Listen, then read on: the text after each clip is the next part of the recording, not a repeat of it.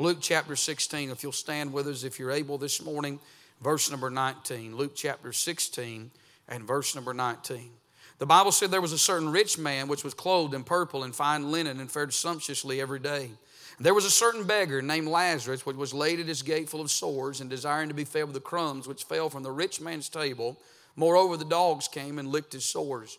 It came to pass that the beggar died and was carried by the angels into Abraham's bosom. The rich man also died and was buried. And in hell he lift up his eyes, being in torments, and seeth Abraham afar off, and Lazarus in his bosom. And he cried and said, Father Abraham, have mercy on me, and send Lazarus, that he may dip the tip of his finger in water, and cool my tongue, for I am tormented in this flame. And Abraham said, Son, remember that thou in thy lifetime receivest thy good things, and likewise Lazarus evil things. But now he is comforted, and thou art tormented. Besides all this, between us and you, there's a great gulf fixed, so that they which would pass from hence to you cannot, neither can they pass to us that would come from thence. Then he said, I pray thee therefore, Father, that thou wouldest send him to my father's house. For I have 5 brethren, that he may testify unto them, lest they also come into this place of torment. Abraham saith unto him, They have Moses and the prophets, let them hear them. And he said, Nay, Father Abraham, but if one went unto them from the dead, they will repent. And he said unto him, If they hear not Moses and the prophets, neither will they be persuaded, though one rose from the dead. Heavenly Father, Lord, as we bow in your presence this morning, God, we need you this morning. Lord, we can't do anything, but you can do everything.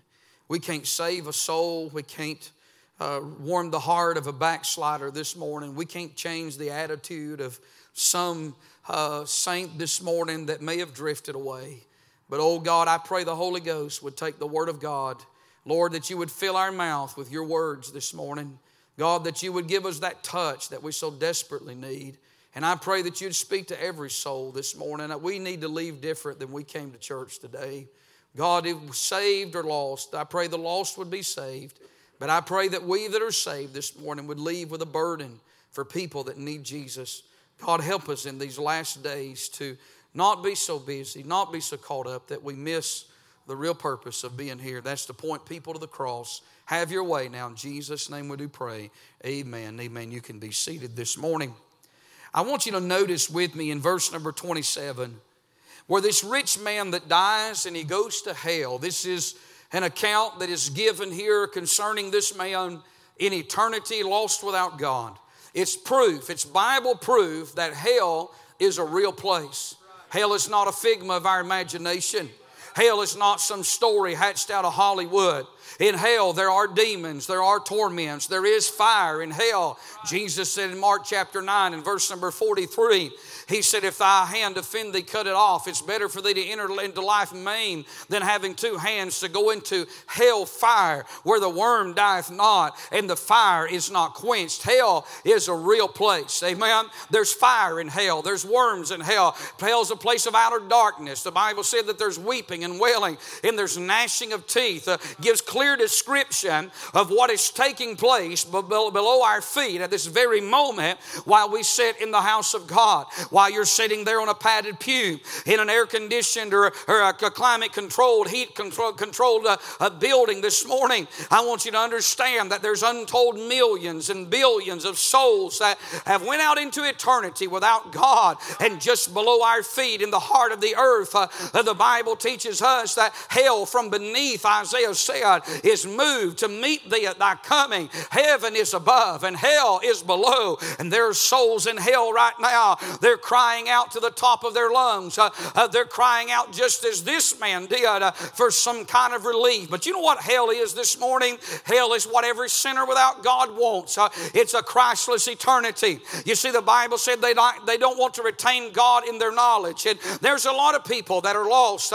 They don't want to be reminded of God. They don't want to go to church. They don't want to be around the things of God. They want to live their life and do their own thing. They don't want to be around a track. They don't want to hear a sermon. They don't want anybody telling them they need to be saved. They want to live in a world where there is no God. Well, I don't tell you that's what hell is. It is a place where there is no God. There's no invitations in hell. There's no preaching in hell. There's no tracts in hell. There's no church steeples in hell. Nobody's trying to get you saved in hell. If you go to hell, there's no God. There's no Holy Spirit. Spirit. There's no cross. There's no Calvary. There's no one loving you. There's nobody wanting you to get saved.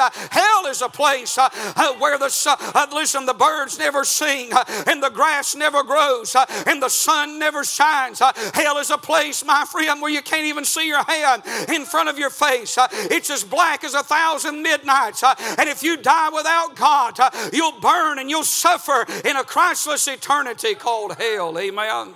What I notice in verse number 28 or verse number 27, this man dies without God and he goes to hell. And he says, I pray thee therefore, Father. It's interesting that in this place, in verse number 27, of all the terminology that this man could use, he uses the word pray. As I said, hell's a place where there is no God. But the greatest prayer meeting going on right now is not going on in our churches. It's going on in the charred walls of the damned. People that are lost for all eternity are praying. People that never had time to pray here in this world are forever praying in that world. People, my friend, that had no time for God, no time for church, no time for religion. I want to tell you, in that world, they've got all of eternity to think about their soul, to think about death, to think about dying, to think about judgment, to think about pain, to think about agony. You say, why would a loving God put anybody in hell? A loving God would never put anybody in hell. A loving God gave the only Son that He had so that you wouldn't have to go to hell. He didn't create hell for you, for me. He created hell for the devil and for his demons. But the devil slipped up in the Garden of Eden and he got man to sin in the garden and he plunged all of humanity into sin. Sin is in our very bloodstream. It's in our very veins. David said in the book of Psalms, in sin did my mother conceive me. I want to tell you, nobody goes to hell because of what they do, but they go to hell because of what they are. And what you are is a sinner, and I'm a sinner, and sinners have got to be saved. And the only one that could do the saving was God the Father and God the Son and God the Holy Spirit. And God the Father loved sinful man enough that He gave the only begotten Son that He had, that whosoever would believe in Him should not perish but have everlasting life. You see, if you go to hell, it's your own fault this morning, because God loves you and Jesus died for you and He wants to save you. And the Holy Spirit will stop by your heart's door even right now. He'll knock on the heart of your door, the door of your heart. And my friend, He'll woo you and He'll invite you to come and to be saved this morning. This man had a witness. In verse number 19, the Bible said there was a certain rich man which was clothed in purple and fine linen, and he fared sumptuously every day. He had the riches of this world. And verse 20 said there was a certain beggar named Lazarus, which was laid at his gate full of sores. Now Lazarus was a beggar. And to this man he was a bother, but he was also a believer. You see, how do you know that? Because verse 21 said, and desired to be fed with the crumbs which fell from the rich man's table. Moreover, the dogs came and licked his sores. And it came to pass that the beggar died and was carried by the angels into Abraham's bosom. This man dies, but he doesn't die alone. Amen. I'm going to tell you, no child of God dies by himself. Amen.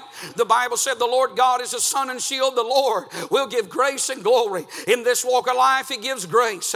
In the ages to come, He's going to show us the exceeding riches of His grace. But I'll tell you, when it comes time to die, the grace of God will be real and the glory of God will be present. Amen. And this beggar dies. And the Bible said the angels carried him over to Abraham's bosom, carried him to paradise. The Word of God said in the next phrase there, the rich man also died and was buried. And notice verse 23, as it says, in hell he lift up his eyes. It does not say that he lifted up his eyes, for that would be in the past tense. But it says he lift up his eyes. That rich man is still in hell right now while I'm preaching this morning.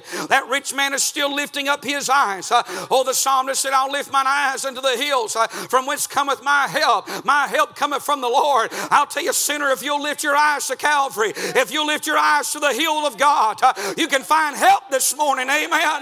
But if you reject the Lord Jesus Christ and you die without God, you'll lift your eyes in a Christless eternity in the flames of hell as they engulf your soul, never to see the light of day again, never to have another opportunity, never to give another invitation. You'll never have a chance to be saved. I'm telling you, it's now or never. It's turn or burn. It's heaven or it's hell. I'm telling you, there's a heaven to gain and there's a hell to shun. And if you're going to get in, friend, you must come now. For now is the accepted time. Today is the day of salvation. If you don't get saved today, you're never going to get saved.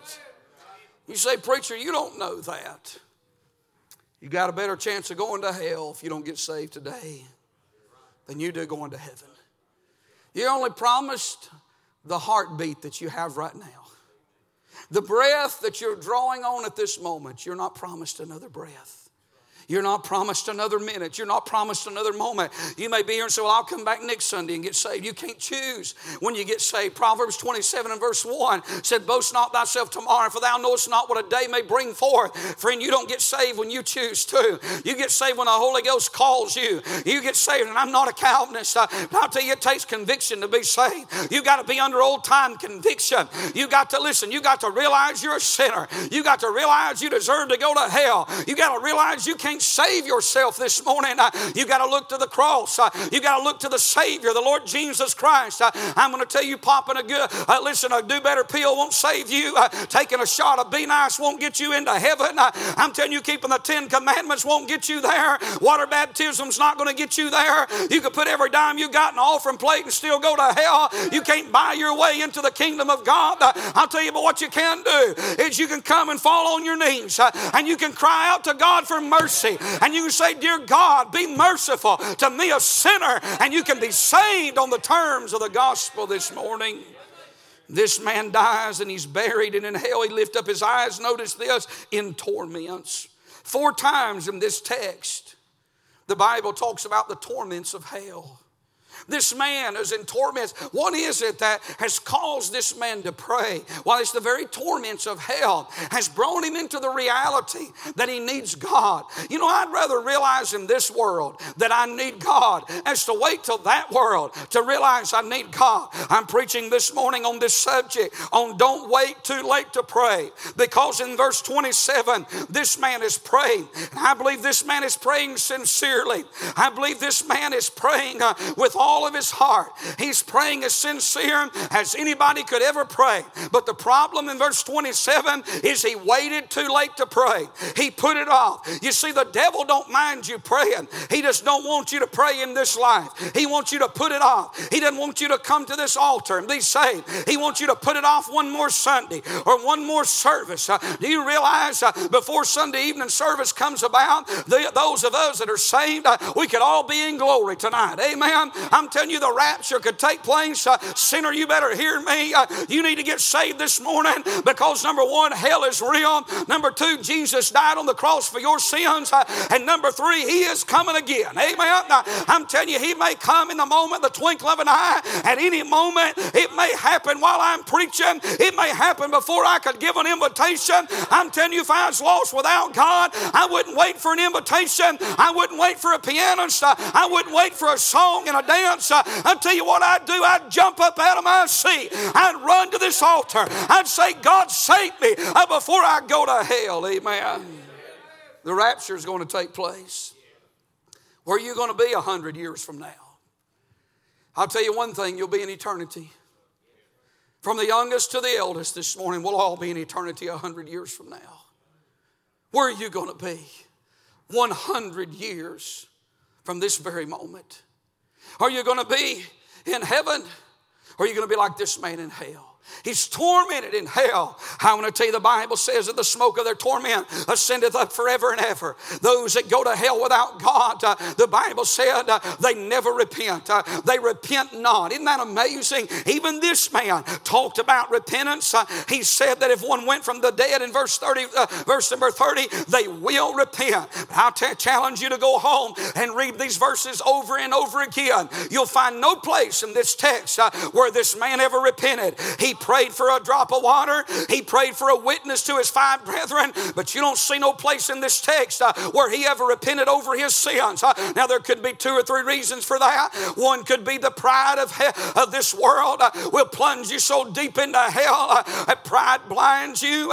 It takes the Holy Ghost to pull the scales off. My friend, godly sorrow leadeth to repentance, the Bible says. Another reason could be because this man knows that it would absolutely do him no good whatsoever. He has sealed his doom. He has signed his eternal destiny. Oh, sinner, you hear me? If you get up out of that seat and you walk out that door, you're not walking away from me. You're not walking away, my friend, from this church, but you're walking away from the only chance and the only opportunity you may ever have to be saved. I'm telling you, friend, listen, don't walk away. You may seal your doom. You say, well, I'm a member of this church. I'm going to tell you something. Church members need to be saved just like drunkards and prostitutes and gamblers and everybody else. I'm telling you, friend, church membership will not get you to heaven. Amen. I'm burdened for some people.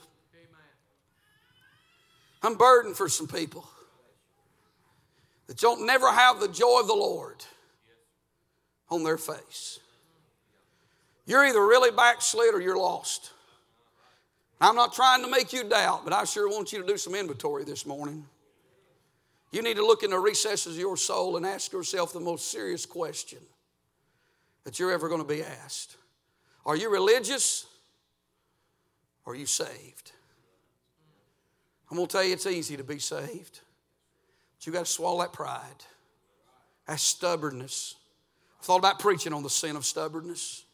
It's a stubborn generation, isn't it?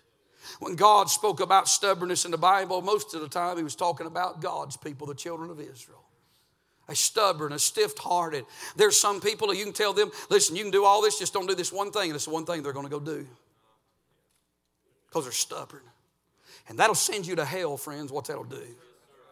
There's some people that, listen, they're so contrary. They've always got to be the opposite. And they'll laugh about it. And they'll say, well, it's just in my genes. No, I'm going to tell you something. Stubbornness is a sin. It's a sin of pride. It's a satanic sin. And we ought to treat it like a rattlesnake. And I'm telling you, there's people burning in hell this morning that sit on church pews and they heard sermon after sermon after sermon, but their own stubbornness held them in the pew. They wasn't going to bow their head and bend their knee and revoke their church membership for salvation. I'm telling you, friend, they had too much pride, too much stubbornness. They convinced themselves and deceived themselves. I'm okay. I'm okay. You say, preacher, how do you know if you're lost? I'll tell you how you'll know. The Holy Ghost will come right where you're at in that pew, and he won't play mind games with you. He won't, ask you 100 questions of what if and what about this and what about that. He's not going to try to trip you up and say, what if you didn't get saved, or what if this and that? Oh no, he don't deal with it that way. He's going to come sit down right where you're at, and in the doorway of your soul, he's going to say this. That man of God's preaching to you. You're lost and you need to be saved. You need to junk your pride. You need to junk your religion. You're religious but lost. You need to come and with tears-filled eyes, you need to repent and you need to ask God to save your soul. Amen. I'm going to tell you what I've seen out of people that's been in church all their life that went to hell. I've seen them come down to the altar and come so close to getting saved. But when they got down there, they would change their mind and say, well, I'm okay. I'm not going to tell anybody they're lost. I'm not going to tell anybody they're saved. But I'll tell you, if you're lost this morning and you're a member of this church, I believe while I'm standing right here on this pulpit right now, on the authority of the Word of God, I believe the Holy Ghost will tell you right now, you're lost and you need to be saved. I've seen people go to the bathroom when I'd give invitation. I'm not making fun of people that have to go. But I'll tell you, say, how do you know that, preacher? I'll tell you how the Holy Ghost told me that. Preaching on hell, preaching, you start to give the invitation, they make a beeline for that bathroom. I know what's going on. I know what's happening. The Lord's rung their bells, what it is. They're trying to get away from that invitation. I'm going to tell you, it's the worst thing you can do. Don't run to that restroom, run down here. Now, if somebody has to go to the bathroom, I'm not going to judge you this morning. I'm just making an illustration. Hadn't you seen that?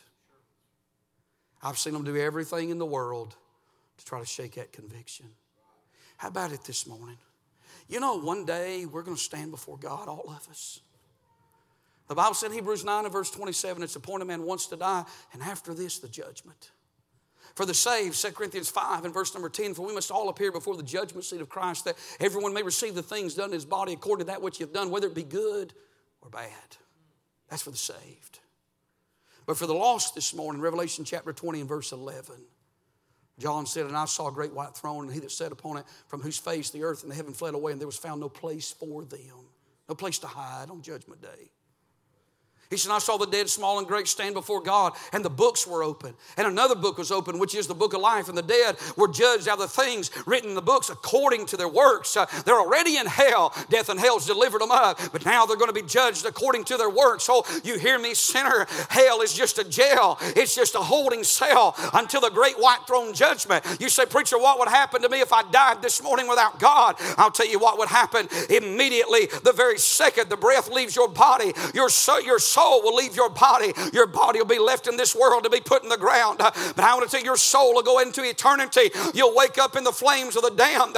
You'll be in hell. You say, for how long? You'll be in hell until Revelation 20 becomes a reality at the end of the tribulation period. My friend, when it's all been said and done, at the end of millennial, when it's all been over with, the great white throne, you'll stand before God. Every saved person will be there because Jesus said, he said, and where I am, there you may be also. And the Bible said the Father hath committed all judgment unto the Son. At the judgment seat for the saved, it'll be the Lord Jesus Christ that will judge us. For those that are lost, it'll be the Son, the one that could have saved you, will be your judge on that judgment day. You'll stand before the only one that could have saved you. You'll see the pierced hands. You'll see the wounds. My friend, the scar of the wounds on his brow where he wore the crown of thorns. I'm talking about your Savior, but he's not your Savior now. You rejected him as your Savior. And on this judgment day, he'll be your judge. And the Bible said his eyes will be as a flame of fire. You'll look into the eyes of the one that could have saved you, but now he's going to judge you according to your works. You're going to stand there without excuse. You know, people have a lot of excuses down here, don't they? They'll say things like this, well, I don't go to church because of all the hypocrites. But they'll go to Walmart where all the hypocrites are. They'll go to the bank. Everybody's been a hypocrite at some point in their life. Even those who claim they don't go to church because of hypocrites. Well, I don't go to church because I just don't feel like that it really matters. You can worship God at home, but if you're saved, you want to worship God at church. The Lord goes to church, and so every saved person wants to go to church. They'll say things like, well, you know, I'll tell you, I would go to church, but, you know, there's just, I just don't want to, the preacher, he's just about money. I just don't want to go to church because all about, you know, the devil will give you 1,000 reasons to not go to church. He'll give you 1,000 reasons to not get saved. He'll give you 1,000 reasons just to put it off one more day. All he's trying to do is damn your soul to hell. All he's trying to do is to get you to wait. For this man, he went to hell because of the riches of this world. He had so many riches. He is so blessed. He was having such a good time in life. The pleasures of sin, the pleasure of riches. And there's nothing wrong with being rich. In Luke chapter 18, a rich man by the name of Zacchaeus got saved. Amen. Chapter 19.